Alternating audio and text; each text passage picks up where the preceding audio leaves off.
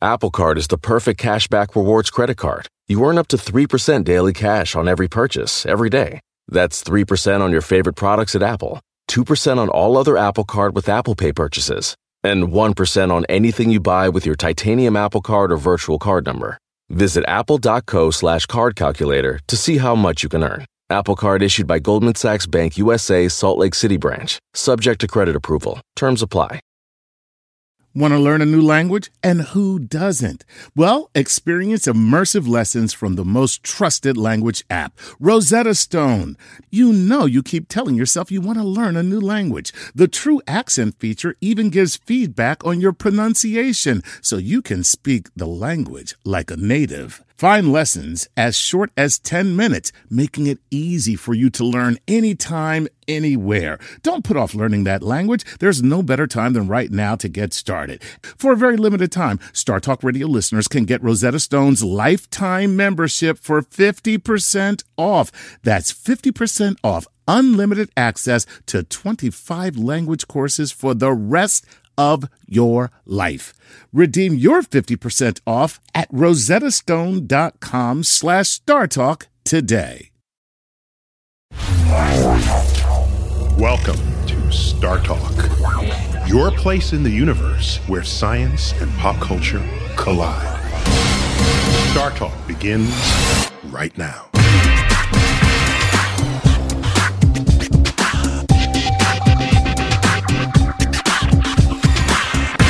Welcome to Star Talk Radio. I'm your host, Neil deGrasse Tyson. I'm an astrophysicist with the American Museum of Natural History, right here in New York City, where I also serve as director of the Hayden Planetarium. Come by and check us out sometime. I've got with me Leanne Lord, comedian extraordinaire. Leanne, welcome back to Star Talk. Thank you, Neil. Good to be back. I got you for this special needs of this hour. Not special needs. That didn't come out right. Special needs. Are you a special needs? Well, you know what? Actually, I think it did come out right because these questions make me feel very special. Oh, because this is the Cosmic Queries part of Star Talk Radio, and these questions. These are questions from our listeners, yes. and we got some like seriously knowledgeable listeners out there. Yes, very impressed. These questions are very challenging. Yeah, and so what we try to do is spend some time of our Star Talk airwaves just receiving and responding to cosmic questions shared with us on our Twitter stream, on our Facebook page. You can find us on Facebook and like us there, of course, or find us on the web at startalkradio.net. And we have a Twitter stream, Star Talk Radio, and all these places you can send in questions and we collect them. In this particular case, we've got all the ones just about general astrophysics. Yes. Yeah. And you're going to read them to me, and I haven't seen any of these questions in advance. And I wish you had, because I need some help. I don't know when I've ever felt this inadequate mentally. All right. So, mentally was the clarifying word there. Yes. All right. So give it to me. What do you got? Okay. Our first question is from, I believe this is Jin or Jisin Divs, DVS. Could the Big Bang be the destruction of supermassive black holes? Ooh. So the Big Bang itself is what birthed all the space, time, energy, and matter of the universe. Yes. So once the universe began to expand and the matter coalesced into objects like stars and galaxies. And every large galaxy we know has a supermassive black hole in its center. Only one. There's no room for two. If there's ever two, they will soon merge. Okay. And become one mondo black. The alpha. The alpha the black Uber. hole. Yeah. So what happens is you can have galaxies that collide with each other. And their black holes, sure as night follows day, will find each other, merge, and become the new center of that mega galaxy that just formed. Because galaxies collide. They go bump in the night. Right. Yeah. So can they destroy supermassive black holes? No. A black hole is a black hole until it evaporates using the special. Did you know black holes evaporate? No. You didn't know that. I had no idea. You got to come more often. That's what I'm saying. Or get out more. You know, if you get out more, you would learn this. Yes, because this is general casual conversation. Hey, everybody, black holes evaporating over on 15th Street. What? So it turns out Stephen Hawking showed, among many discoveries of Stephen Hawking, we all know Stephen Hawking, the brilliant physicist at University of Cambridge, England. So he proposed he discovered, using quantum physics, the laws of quantum physics, that sort of particle by particle, a black hole slowly evaporates. And the black hole in the center of a galaxy is large enough, it would take about 10 to the 100th years, a Google years, to evaporate. Did you know 10 to the 100th is a Google? I had no idea. Yeah. Does Google know that? The Google, they're spelled differently. They put the L in front of the E. Google, the number, 10 to the 100th power, a 1 with 100 zeros, is spelled Googol, Google, as opposed to Google. Oh, got it. Yeah, Google. So that's way longer than the age of the universe. So this is not something you should wait around to watch happen. That's not a quick cup of tea. Right, no. And so in the birth of the universe, there's no reason to think that if somehow another universe got born, that it would destroy a black hole that was adjacent to it, because black holes really have their own agendas, and it is matter gone bad. I love that. They have their own agenda. Well, they don't care what's happening matter gone bad around them. They don't care. There's supermassive centers of gravity and mass at very high density. Some new law of physics would have to rise up that we would then discover to show how you would then tear apart a black hole or destroy it. But there's no known force large enough to accomplish this. Alrighty then. Yeah. Moving on. What else you got? All right. This is from Mikhail Gorbax about the accuracy of the age of the universe and the Hubble constant. Mm-hmm. How are we able to refine the 12 to 14 billion year estimate to 13.75 billion? Which, that's really rude. Lady doesn't like to tell her age. Does the universe really want you knowing that it's 13.75? Couldn't we go with Let the me back estimate? up. For the longest time, in fact, my entire time as an undergraduate and in graduate school, we didn't know the age of the universe by a factor of 2. There was some research that indicated that we might be 10 billion years old. Other research that indicated we might be 20 billion years old. And there were warring camps at every conference. There were the 10 billion year old people, the 20 billion year old people. What did that fight look like in the lunchroom? In the lunchroom? Yeah, what foodstuffs did we reach to throw at each other? And this all relates to what's called the Hubble constant. Okay. Named in honor of Edwin Hubble, the man. There was a human being that predated the telescope whose name was Hubble. What you say? Now, here's an interesting case. He had an affected British accent. Did he really? Yes. He was so fake and wore all these tweedy things. He smoked a pipe. I love it. And he was a misogynist racist. Totally. Well, if you're going to be one, you should be the other. They go together. Two for one. They often go together. And the good thing about science is that none of that's relevant. What matters is how good was his science. In many other walks of life, you fold all that together and you say the person is reprehensible. Right. I don't want any part of them. I don't want them speaking to my children. And in science distinguishes itself from other activities of the human condition for that reason. Right. It's got nothing to do with culture. That's right. So he, in the 1920s, discovered that galaxies in the universe were moving away from one another in all directions. And so you look one direction, they're moving away from you. Look another direction, they're still moving away from you. I want my space. It's not I'm like out of here. I need my space. They're not coming towards you in one direction and away from you in another. They're going away from you in all directions. If you plot this up, the line that is drawn has a slope. Okay. The slope of that line is the Hubble constant. And if you know the slope of that line, you know the age of the universe. Oh. So the Hubble telescope was first designed to get the best, most accurate measurement of the Hubble constant. So the battle of the Hubble constant went from 10 billion to 20 billion, and then it was like 10 billion to 15 billion, and it got narrower and narrower and narrower. And finally, we refined that slope of that plot, and we can say the universe is 13.7 billion years old. We got to take a break. We'll come back, more Cosmic Questions on Star Talk Radio.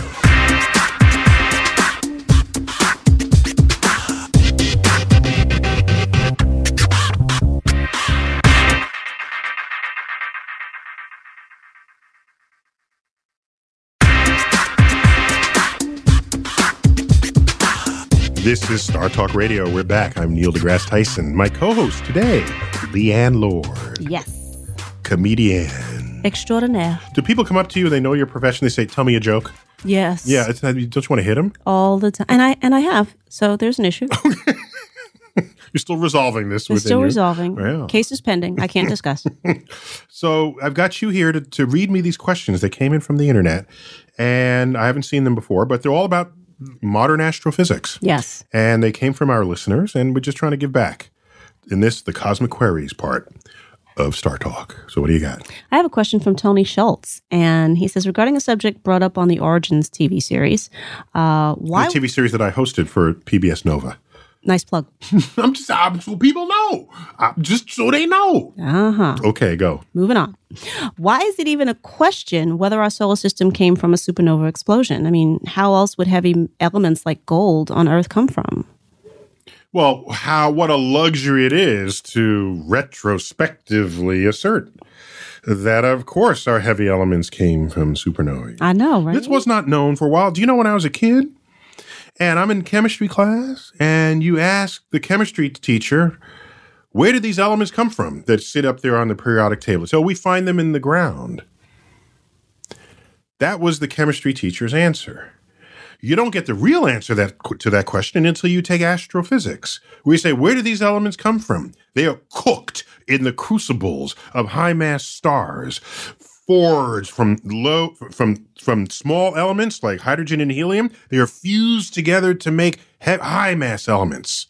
And they ride their way up the periodic table of elements. And then that same star explodes, scattering its guts into the galaxy, out of which you make subsequent solar systems. Somebody had to discover this. A Nobel Prize was awarded for that discovery. You know, if they explained it like that in high school, that was like the opening of a movie. There was forging and explosions oh my God. Is this how it goes? My science class was not that interesting. And so, but in a TV series on Origins, you can't assume people know that in advance. No. And how heroic it was to deduce the fact that these heavy elements owe their origins to stars that have given their lives so that we can live. Wow. I love that. There you have it. Moving on. Star Talk, the Cosmic Queries session. I love it. Leanne, what Don't else you assume. I like that. Okay, this next question is from William M. Saccharin. And he says, there's a Google Nexus commercial where a girl asks Google, Google, how much does the Earth weigh? And the device responds with, the Earth has a mass of... I mean, obviously, mass and weight are not the same measurement, but this made me wonder, how do you measure the weight of a planet when it's the planet itself that provides the gravitational force by which you make the measurement? Ooh, well, a couple of things. So if you say, what is the weight of something that's a physical object, we assume you mean, what is its mass? We have to assume that, yes. Okay. Hence, the answer comes back with a mass number, not a weight number. Earth is in free fall towards the sun with sideways motion that keeps it in orbit. And anything that's in free fall towards anywhere is weightless. So you could justifiably say the Earth is weightless in space because that's true. Wow. Earth has no weight any more than an astronaut has weight in orbit around Earth itself. So in other words, for the same reason that astronauts and space stations and the space shuttle is weightless in orbit around Earth, Earth is weightless in orbit around the sun is weightless in orbit around the center of the galaxy. So the minute we stop moving fast enough... Oh, if we stop moving sideways, then we fall directly towards the sun. If the space station stops moving sideways, it'll fall directly down towards Earth and crash about 15 minutes later. So the Earth is a svelte nothing, is what you're saying. It weighs nothing, but it's got mass. So when people go on weight loss programs, what they're really doing is trying to lose mass. Because if you want to lose weight, just go into orbit, and then you weigh nothing. But what we're really trying to do is remove atoms from your body. Yes. That's what you're trying to do. I really am. Fat atoms. Yes. They're molecules, fat molecules. That's what you're trying to remove from. There's no element on the periodic table called fat. It's a rather complex. We have a different table, sir. It's a rather complex molecule that has a lot of stored energy. That's why fat is it's an extraordinary. That's why you can go for days and days before you burn off all the fat layer that might have accumulated on your belly or on your butt. So, getting back to the person's question, Earth is weightless because it's in free orbit around the sun, as in anything that's freely falling towards anything else. So the moon is weightless in orbit around the Earth, just as Earth is weightless in orbit around the sun. So now you want to measure the mass. Okay, that was done by a fellow named Cavendish, and he's a British, actually, I think he was a chemist. But real British, not affected.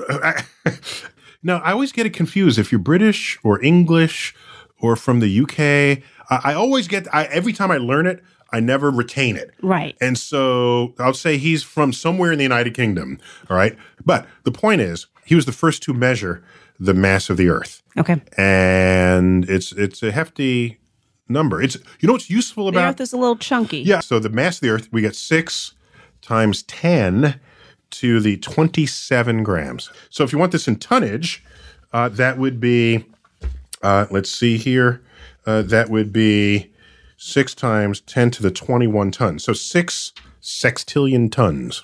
Wow. Yeah. The Earth is a brick house.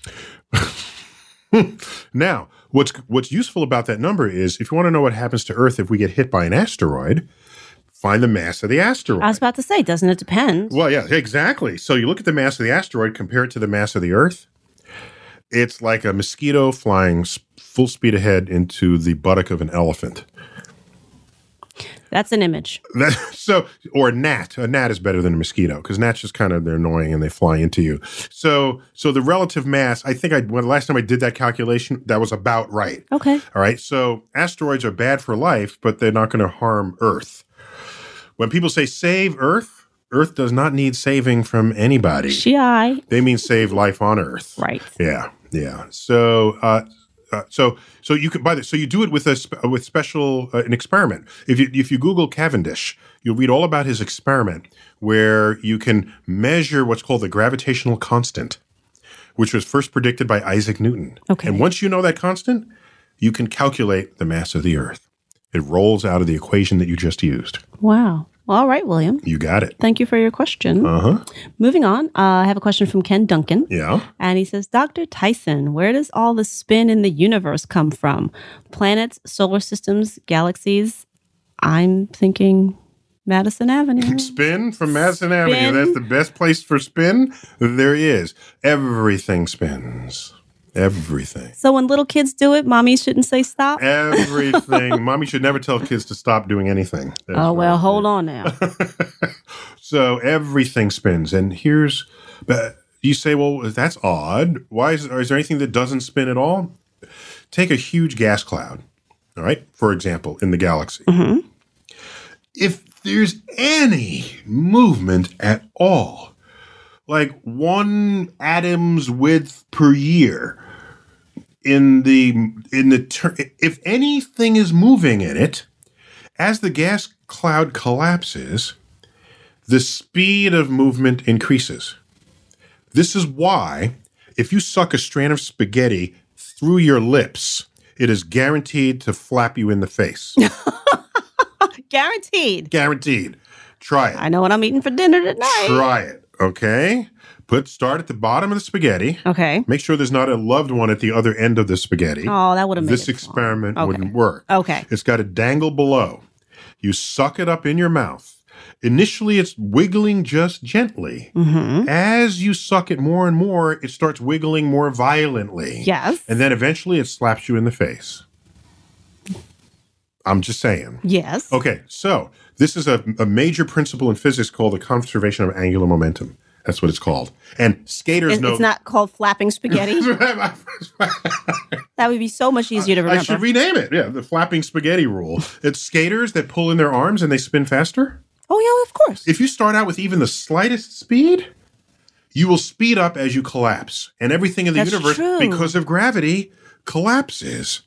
And whatever speed it had before, it speeds up. This is why everything in the universe rotates. We got to take a quick break. More from Cosmic Queries when Star Talk Radio continues.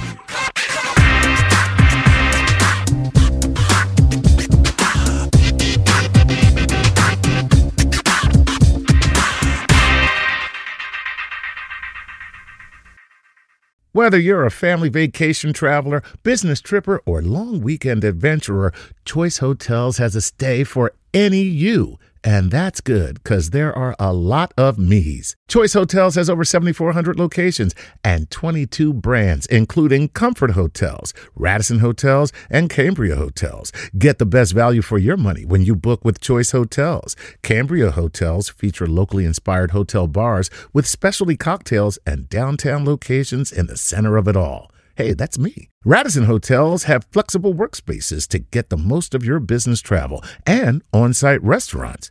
That's me too. And at Comfort Hotels, you'll enjoy free hot breakfast with fresh waffles, great pools for the entire family, and spacious rooms. Hey, that's me too. I guess I'm just going to have to stay at all of them. Choice Hotels has a stay for any you. Book direct at choicehotels.com, where travel comes true. At Capella University, you'll get support from people who care about your success.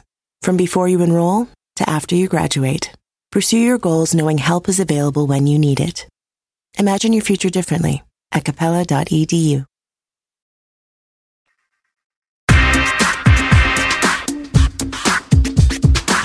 We're back on Star Talk Radio. Of course, we're on the web, startalkradio.net. You can download our archival shows. They're fun. If you're a new listener to Star Talk Radio, we've been at this only for a couple of years, but there's some cool guests that we've had in the past. Check it out. And we're also, of course, findable on iTunes. Just find us on Star Talk Radio.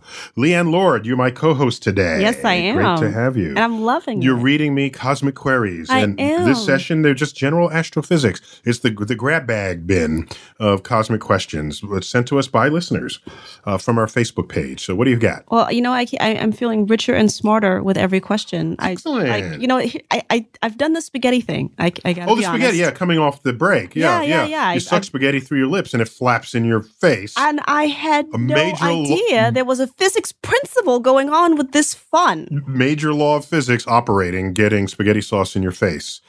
Now, I think as adults, we don't do it as often, right? Because because you flap food in your shirt and all this sort of thing. So, but kids certainly remember this.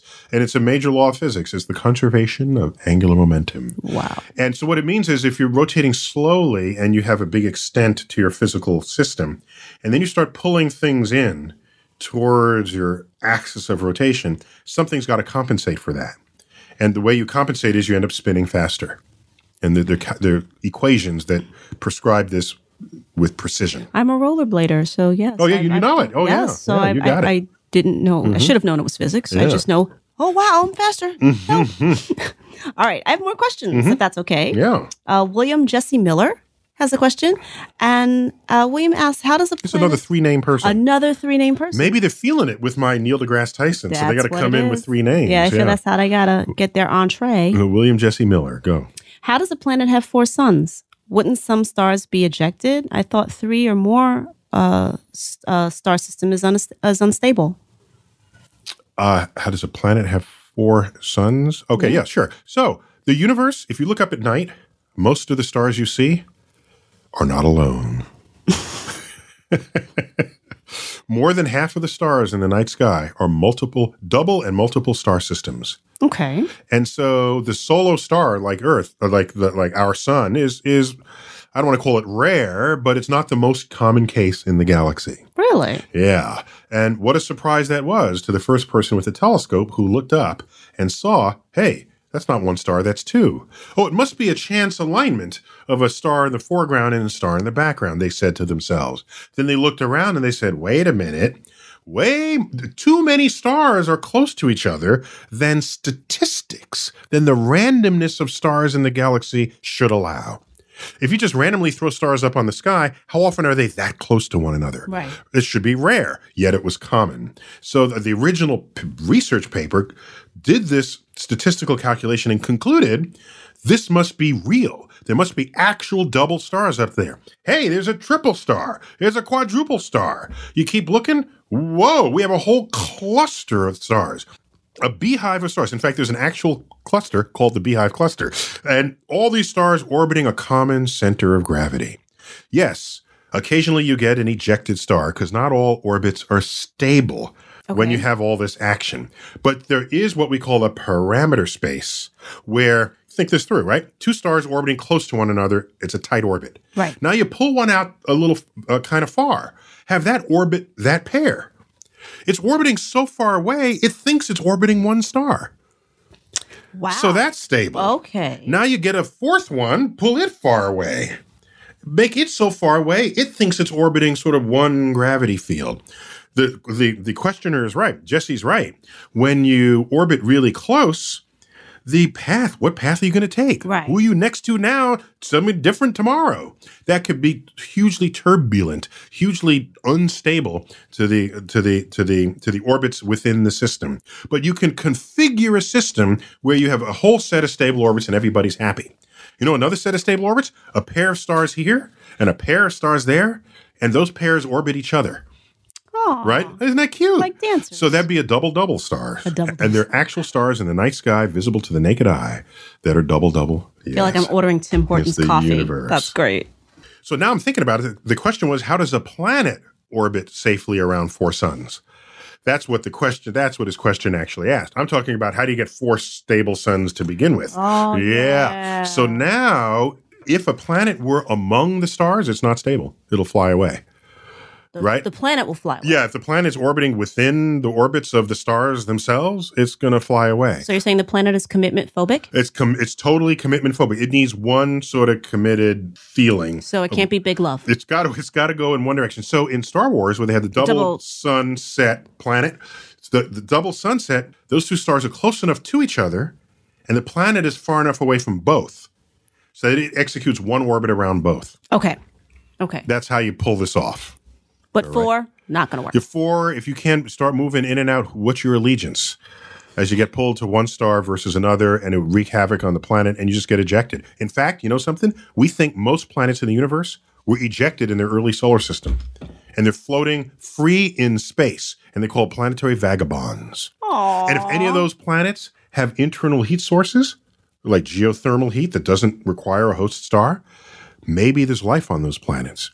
And it might be that life is teeming far away from stars in this galaxy. Wow. That's a possibility? Yeah. So we got to take a break. Star Talk, the Cosmic Queries edition. We'll see you in a moment.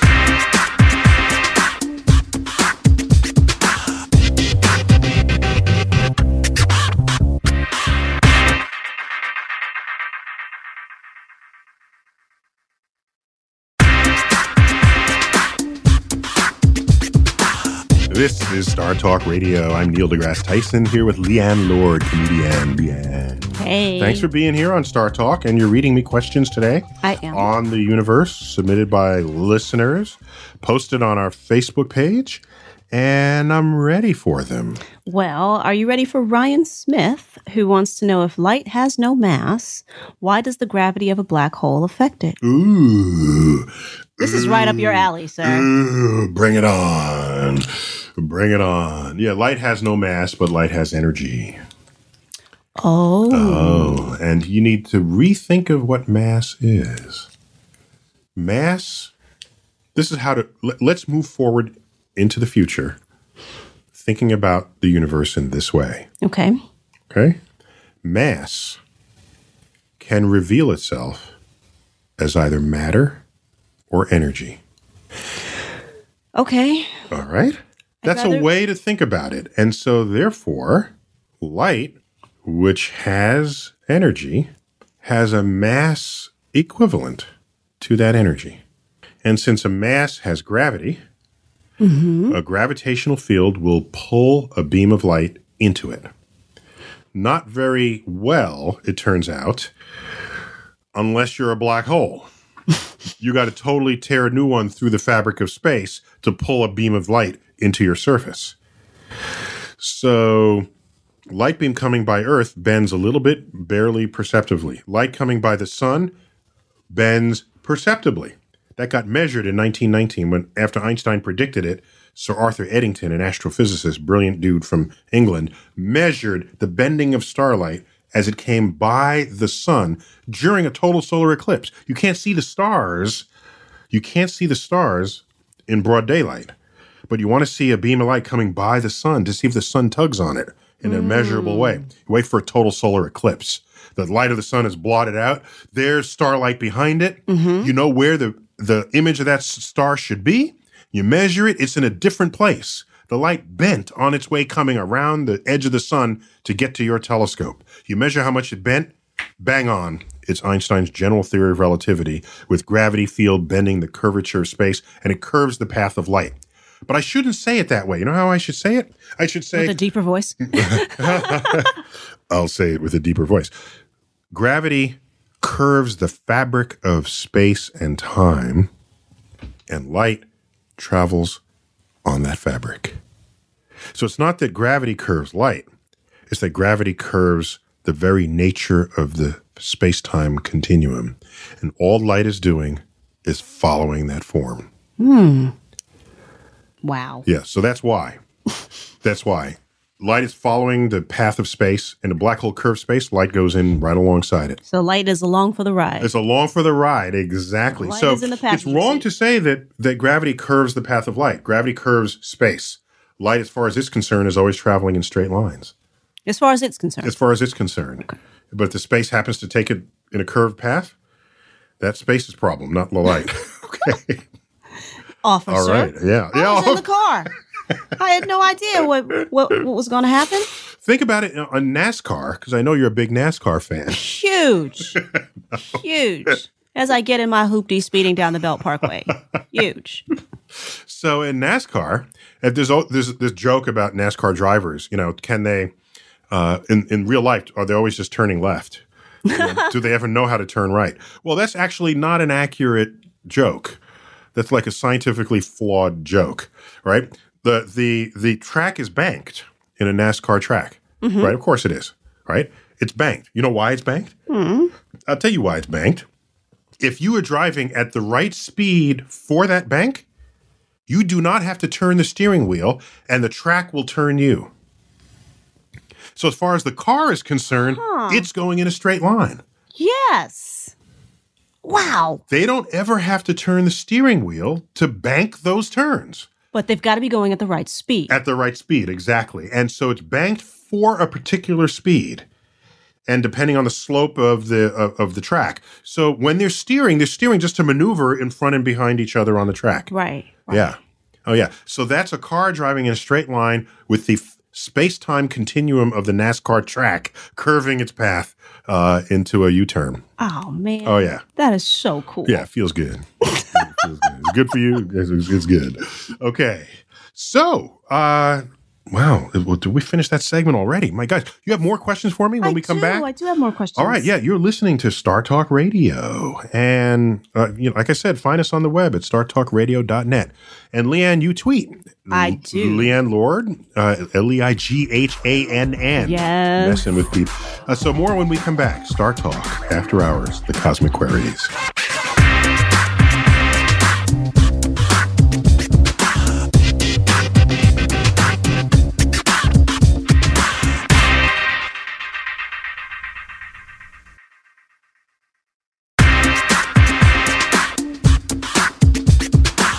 You're back. We're back on Star Talk Radio. I'm your host, Neil deGrasse Tyson. I'm an astrophysicist, and this is Star Talk, the Cosmic Queries Hour. And I'm with Leanne Lord, who is delivering me questions culled from the internet, from listeners, from you, the listeners of this show. And in this particular satchel of questions, these are all just general questions about the universe. General astrophysics questions? I'm happy to serve if you're happy to deliver. I am. All right, go for it. I have a question from Angie Suave. I love that name. Gee, Rico Suave's sister? Sister, absolutely. And she wants to know... How do you say it? Rico Suave. How sad is it that we know that? I know, right? That is so sad. We got to get a life. We're lame. Later. We lost All our right. street cred. Mm-hmm. All right. Could we send a probe of some kind into a black hole? I realize it would be destroyed, but couldn't it transmit some relevant data, at least for a short time, on its approach? And have we already done this? We have not already. Excellent question. We haven't already done that. We're not close enough to a black hole to even think about that experiment. Really? Now, the dangerous part is, suppose a black hole comes our way. Like, first, how would you know it was coming if it's black? Space is Seriously? black. I know. Well, I'm saying. So what you have to do is you look for the distortion of space around it. Right? So you have a star field. If all of a sudden the star field starts looking like a funhouse mirror, run. Just pack up the planet. Back up the planet and get the hell out of that solar system because a black hole is on its way. As a quick aside, most of the black holes we know, we detect from because they're in a binary star system. There's another star adjacent to them being flayed. Love that word. I do. A rare word. It means getting skinned alive, by the way. Yes, very Middle Ages. And you're a word person because you tweet word of the week. It's very Middle Ages, right? It's very like Spanish Inquisition. So a black hole can flay an adjacent star. If it becomes a red giant and its outer shells expand too much, that it'll then remove those outer layers and those layers will descend into the black hole. Our X-ray telescopes detect material descending into a black hole that gets heated on its way down because of the friction of the disk that it makes. It basically gets flushed toilet bowl style. Right. And as it descends down, it releases energy that it has from falling, and that energy is very high. It's like X-rays. X-ray telescopes detect black holes in the galaxy. There's none that we know of that are nearby. Lucky for us. But if we did send a probe, we could get some fascinating data on the gravitational field, the radiation field, and we get it all the way until it hit the point of no return, the event horizon. I love that. Clearly. It's a poetic term for the place where you're never coming back. Right. Because within the event horizon, even if you could travel the speed of light, it's not fast enough to escape the gravitational field of the black hole. So there you have it. Is there something, are there plans to do this? And can we really get some knowledge from this? We could get knowledge, but I'm saying there's no plan. We don't know our own solar system, much less trying to poke around in a black hole. Right. It's like, stay out of that. Don't play, Right. We got to choose our playpens and our sandboxes. Don't poke the bear. Don't until that day comes. If we were to find a black hole, I'd try to find a way to exploit its gravitational field for the purposes of the production of energy. For example. That'd be cool. Yeah. Reduce my light bill. That'd be good. I have a question from Gary Routh, and I love this. Is there dark matter in my bedroom right now? I love it. Dark energy? Is it inside of me right now? Dark energy is, I guess, but dark matter, I'm not sure about. Also, if the universe is expanding, does that mean that I'm expanding too? This is a Dexter question. It's golly. Dark matter in me right I got now. like 2 minutes left, and I got to I don't know that I can answer all three in 2 minutes, but I'll try. Okay. Dark matter, we don't know what it is, but we know where we can find it. But I can tell you that if it's in your room, there's not much of it. Okay. Dark matter does not interact with our matter. It doesn't interact even with itself. That's assuming that it's matter at all. So you don't have solid dark matter planets. Okay. What does it take to make a planet? Matter has to interact with itself and make molecules and cling together and make rocks and molecule and people and places and things. Dark matter has no such properties. That's why it's diffuse across the galaxy. We have what's called a dark matter halo around our galaxy. And all the dark matter is scattered into this halo. Huge quantities of matter. I don't even know if it's matter, but it has gravity. And it's huge. But it's so dispersed. And so that there's not a meaningful amount of it in any localized place that you're going to find. Very antisocial. Yeah, very antisocial. And dark energy, that's everywhere you find the vacuum, you have dark energy. The vacuum of the cosmos itself. Yeah. So, and when the universe expands, are we expanding with it? The molecular forces that keep your body together, those molecular forces are stronger than the force that's expanding the universe. Thank goodness. So as the universe expands, you don't. Oh. Neither does our galaxy. Until you hit middle age, and then it's all downhill from there. Or the solar system. We've got to wrap this up. Leanne Lord, thanks for coming. Thank you for having me. I have so much fun here. Excellent. And I learned so much. And I hope people will follow you because I follow you on Twitter. So I hope others will follow you too. You learn a lot and laugh a lot. Yes. You've been listening to Star Talk Radio. I'm your personal astrophysicist, Neil deGrasse Tyson, bidding you, as always, farewell and compelling you at all times to keep looking up.